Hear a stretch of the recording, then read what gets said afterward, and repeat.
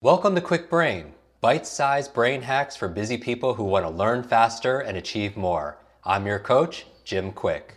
Free your mind. Let's imagine if we could access 100% of our brain's capacity. I wasn't high, wasn't wired, just clear. I knew what I needed to do and how to do it. I know Kung Fu. Show me. Welcome back, Quick Brain, and this is the question. How do you train focus for high performance? I mean, this is really what's on a lot of people's minds because they can't get things done. They're so distracted. They have this big growing to-do list. And how do they switch from one thing to another and trying to multitask, and then they lose focus, they get out of flow. And so to help you on your way, we have a very special guest. We are actually at an event together. I'm with New York Times bestselling author Stephen Kotler. Thanks for joining us, Stephen. Thanks for having me, Jim. And as many of you know, Stephen has keynoted our events going back to 2011. He and his partner, Jamie, and they're doing all the research. He's the director of the Flow Genome Project. He's written, 9 books now? Eight. And can't wait for your 9th, whenever that comes out, because I'm a big fan. Abundance, which with Peter Diamandis, The Rise of Superman, and his latest book, which one of the most recent books is Stealing Fire, which was a real game changer. Everywhere, and I know from my clients in Silicon Valley to the actors that I work with, I've recommended and gifted that book. It's absolutely extraordinary. So thanks for being here, Stephen. We're here sharing the stage, and I wanted to talk about focus and flow. And how do you begin? If someone's listening here, maybe we could define what flow is, and how do you train focus for higher performance? Great question. So we'll start with flow. Flow is technically defined as an optimal state of consciousness. It is a state of consciousness where we feel our best and we perform our best. And there are tons of synonyms, right? People call it runner's high or being in the zone. Play basketball is being unconscious. The forever box is what stand-up comics call it. Flow is a technical term. And what it really refers to is those moments of rapt attention and total absorption. It's so focused on the task at hand, everything else just disappears. Sense of self will vanish. Time will pass strangely. It'll slow down. It'll speed up. Action and awareness will start to emerge. And throughout, all aspects of performance go through the roof, right? And we know, from McKinsey's work, productivity spikes 500% in flow. We know from work done by the Department of Defense that learning accelerates 470% in flow, right? We know from work that we've done at the Flow Genome Project and other people have done some work, someone who's done at Harvard, that creativity can spike 400 to 700%. These are huge numbers. Wow. These are step functions worth of change. And the reason I mention all this in a conversation about focus is you want to design your brain. You want to train your brain how to focus for maximum performance, right? There's a certain way we need to focus for flow. And what I mean by that at a really basic level is a number of years ago, Mihai Csikszentmihalyi, often called the godfather of flow psychology, chairman of the University of Chicago Psychology Department, and a University of Utah researcher named Kevin Rothunde, went looking for the highest flow environments on Earth that they could find outside of action sports. What they discovered was Montessori education. And one of the secrets of Montessori education is built around 90 to 120 minute periods of uninterrupted concentration. And it turns out, if you want to maximize flow, 90 to 120 minutes worth of focus is what you need. So the end goal in your life way down the road is I can train my brain to be able to really stay hyper-focused for 120-minute blocks. B, I can find 120-minute blocks in my life, right? You have to both train your brain and then you have to train your life to fit your high-performance needs, right? That's why when we work with organizations, we say you can kind of tack flow on and start gaining benefits, but you really need to build your organization around flow, around these principles. So for example, we were talking about this earlier. When I work with organizations, I tell them that if you can't hang a sign on your door, you're screwed, you're sunk. So if you are a kind of person, if you work for yourself and you're responding to emails all the time in half an hour and messages in 15 minutes, or corporation, organization where you have to respond to emails in a half an hour and 15, it's a disaster. You're literally fighting against the very thing the brain needs for focus and concentration. And our focus and concentration sucks. First of all, study after study shows that we don't multitask, right? The brain just doesn't do that. It tasks switched and there's costs. The other thing is, the average person, our ability to focus in these, hyper-stimulated times has shrunk so much that, average goldfish can pay attention for 9 seconds. We can do it for 8.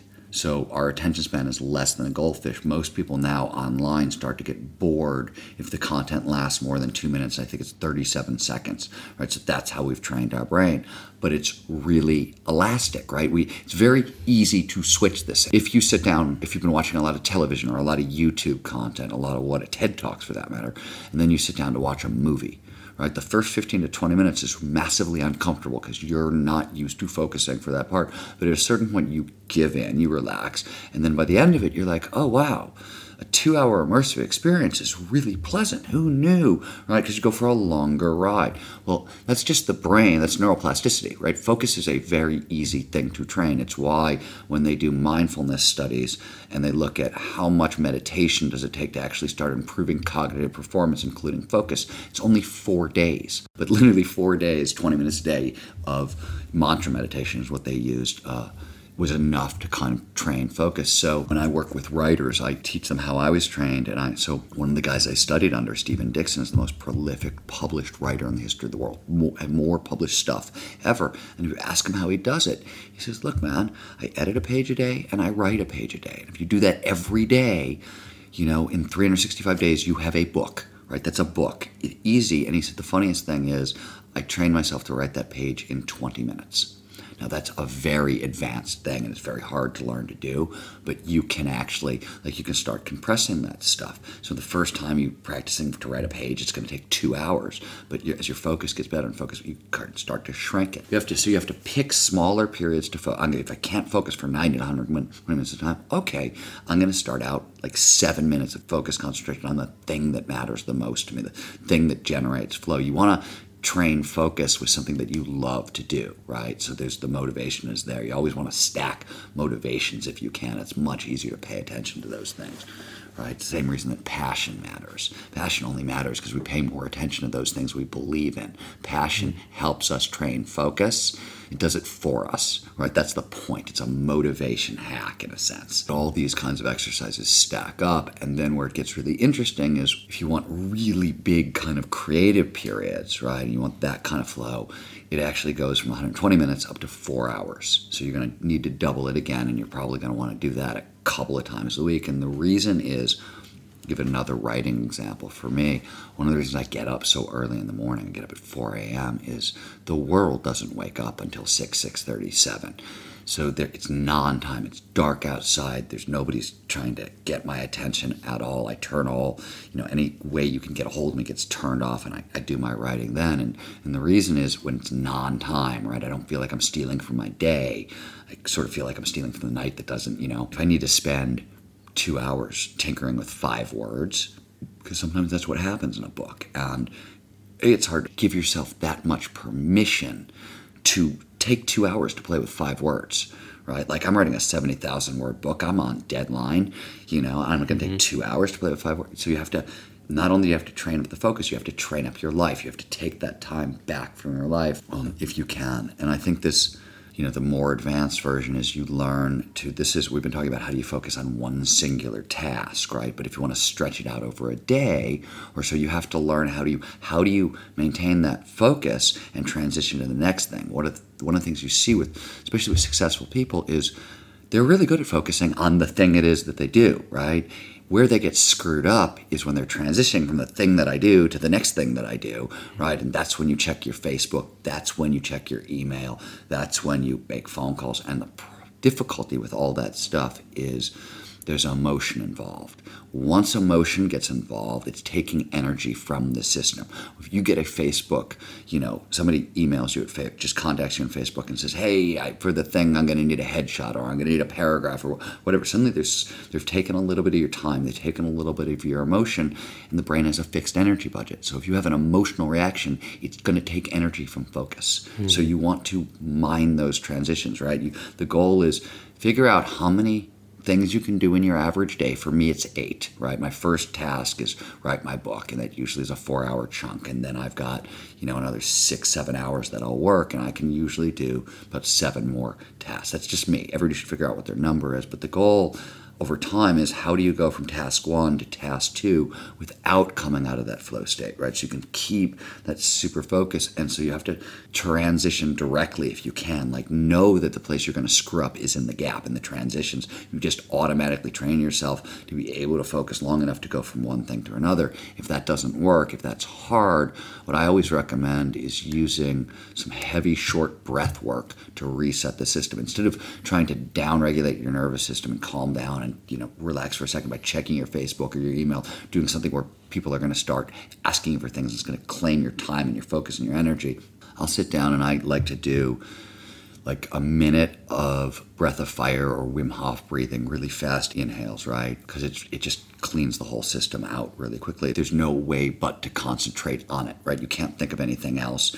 And I follow that usually with 3 minutes of box breathing, and I do it 10-second sides up to 12-second sides around the box. And it's just like a 4-minute breath protocol, but it allows me to kind of refresh the system without losing my focus. So I'll go, right, if I'm, for example, if I have a bad writing session, I come out at the end and I'm emotionally not exactly where I want to be to go into like whatever it is that I'm doing next, this 4-minute protocol works really well to kind of reset my nervous system and allow me to keep focus so I can transition from one thing to the next over time. Because a lot of people, it takes anywhere from 5 to upwards of 20 minutes or so to regain their focus. This one might have been a Microsoft study. It was coders in flow, right? They found that coders in flow, once they get bounced out of flow, it takes 15 minutes minimum to get back, if they can get back at all. Now, is that true for writers and architects and dancers? Like, don't know. It might be, it might be different. It might be have something to do with how coders train their brain to pay attention.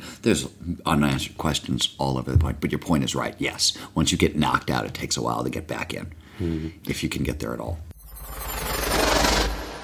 If you've enjoyed this episode, and I hope you have, then stay tuned for more with Steven Kotler, including how to hack your creativity. This is going to be a big one. We're going to cover that in a future episode. And you can connect with Steven at stevenkotler.com. And as always, post your questions, your big aha takeaways, screenshots of this show on social media, and tag us both so I could properly thank you. Now, if you'd like to go really deep in this area of focus states, then I invite you to join our Quick Focus Blueprint program. It's all about how to triple your concentration, your focus, so you can improve your levels of influence, your level of income, your level of impact. This is really about boosting your productivity and performance. And listeners to our show get a very special rate. You could go to quickbrain.com/focus. That's KWIKbrain.com/focus. And I invite you to join our community. Want to double your brain speed and memory power? If you'd like to learn rapidly and get ahead faster, I'd like to give you my brand new Quick Brain Accelerator program.